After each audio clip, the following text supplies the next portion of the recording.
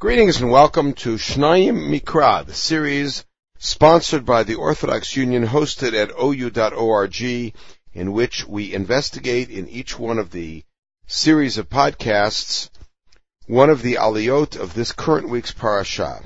My name is Yitzchak Et Shalom, and I'm thrilled to be studying Parashat Kedoshim, a most seminal parasha, perhaps one of the three most central parashot from the perspective of halacha that we have in the Torah.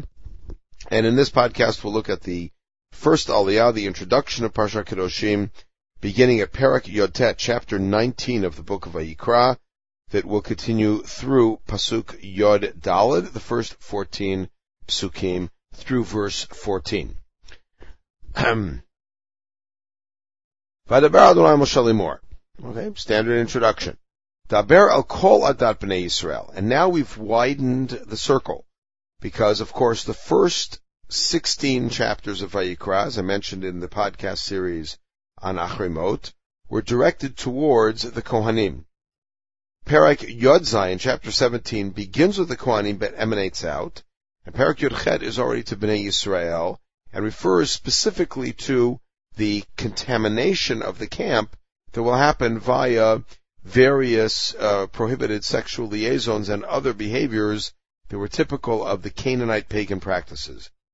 Now it's Daber al kol adat b'nei Yisrael. Now it is, as Rash says, Parsha zu nemra b'hakel. This is something that's to be said to everybody. V'amarta alehem, Kedoshim tihiyu. This is now the mandate. You are to be holy. Why? Ki kadosh ani Adonai Elohechem. You are to be holy, for I am holy. Now, this same notion was said with slightly different wording at the end of Parshat Shmini, at the summation of all of the prohibited animals and creepy crawlies, etc. However, the critical difference is there the focal point was still on the Mishkan and on Tumah v'Tahara, purity and impurity, chiefly to the Kohanim. This is to all of Bnei Israel, and it is Kedoshim Tihiyu. You shall be holy. It's a mandate. And here we have a very seminal Ramban, which is very, very worthwhile reading and very important to study in depth, that discusses the mandate that the Torah gives to go beyond the letter of the law, to take the area of behavior which is not mandated by law and to sanctify Hazeh Kadesh Atzmacha B'mutar Lach. And now we hear a series of laws. Ish imo v'aviv tirau. A man must fear his mother and his father. Chazal's famous drasha, that the typical psychology is that a man fears his father more, so therefore put the fear of mother first. This halachically translates into not sitting in their place, not interrupting them, etc. Ve'et shabbatotai tishmoru. Why are these two things juxtaposed? Famous drasha, which Rashi quotes, that as much as you must honor your parents, if they tell you to violate Shabbat, you do not listen to them. Why? Ani Adonai Elohechem, because my command affects all of you, and they, both your parents and you, are duty bound to me. Now, important to note, and I wrote this up in a piece that's available at Mikra, at the Mikra website, Torah.org, that the Ani Hashem Elokechem refrain in this parsha seems to be a short version of Kedoshim Tiyu Ki Kadosh Ani Adonai Elohechem. It's an abbreviated version of it. And so that seems to be the summary at the end of, at this point, each one of the psukim. Later on it will become sets of psukim. Al tifnu el ha'elilim ve'elohim ma'asecha lo tasu lachem. You must not turn to the idols. You must not make any idols for yourself. Ani Adonai Elohechem. So far, what have you heard about? Kibbur Avim, Shabbat, Moravim, Shabbat, Avodah Zarah, and then in the middle of these very, very cardinal and central laws, we suddenly hear something that seems to come out of left field. If you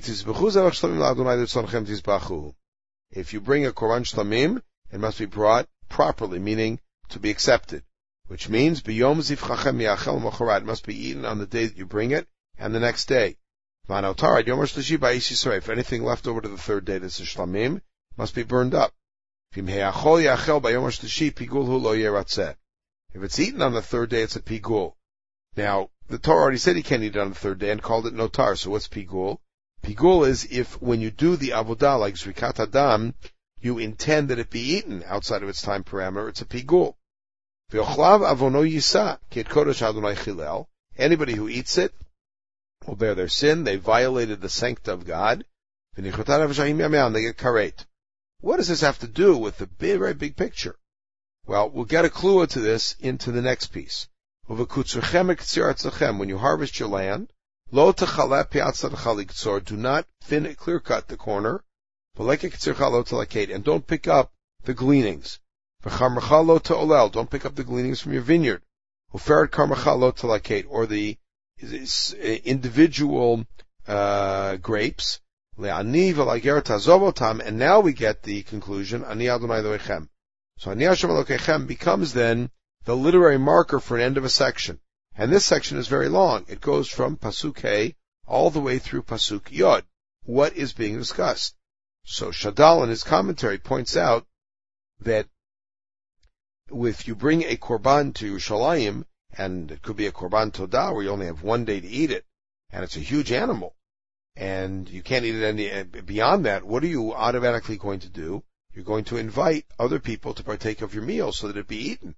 And therefore, the poor and other people who need will have an opportunity to eat, and you will have an opportunity to tell them why you bring the korban, what great thing God did for you, and thus to magnify God's name. So therefore, the component of tzedakah comes in at the very core of the principle of Kedoshim to you, or the thesis of Kedoshim to you. How do you become a holy nation? We have Morav V'Aim, Shabbat, Avodah Zarah, and right away tzedakah as it plays out in korbanot, and as it plays out in harvesting the field. Then we move up the ladder to interpersonal relations, starting with a basic ethical system, lo tignovu, you're not allowed to burgle, v'lo techachashu, to lie, which means lying in court, or to actually fool each other, to fraud, v'lo tshakru ish b'mitor, to lie to each other, v'lo tishavu v'shmi l'shaker. So this is all one group, as you see. So that's one group. Do not swear by my name falsely, because there you will defile the name of Hashem, Ani Hashem. Why is it? Because when we take an oath, I heard this once, remember, from the Rav, when we take an oath in Hashem's name, we are associating the truth of our statement with the truth of Hashem's existence. By taking an oath and then lying, what we're doing is defiling God. Lo tashoket re'acha, do not oppress your fellow. V'lo tigzol, do not steal from him. Lo talid pulat sachirit chad boker, you're not allowed to hold on to the wages for a higher person until the morning. You have to pay him right away at the end of the day. Lo tekalel cheresh, you may not curse the deaf, meaning even somebody who's deaf, you may not curse. V'lifnei iver lo titein michshol, do not put a stumbling block before the blind. Both, that second one is understood metaphorically, and perhaps only metaphorically, famous comment of the Minchat Chinuch. That means to trick somebody in something that they do not know, or to mislead somebody to do a wrong thing without their awareness. And here Rashi points out, why to say V'yaretem Elohecha here, you shall fear God? Because this is the sort of thing that only God will know. In other words, if you put a stumbling block in front of the blind, or you curse a deaf man, nobody knows except God. And so therefore they add V'yaretem Elohecha, have Yirat Shamayim, so that you do not do these things. Okay, we'll pause at this point and pick it up with the second Aliyah of Parshat Kedoshim in the next podcast. In the meantime, everybody should have a wonderful day.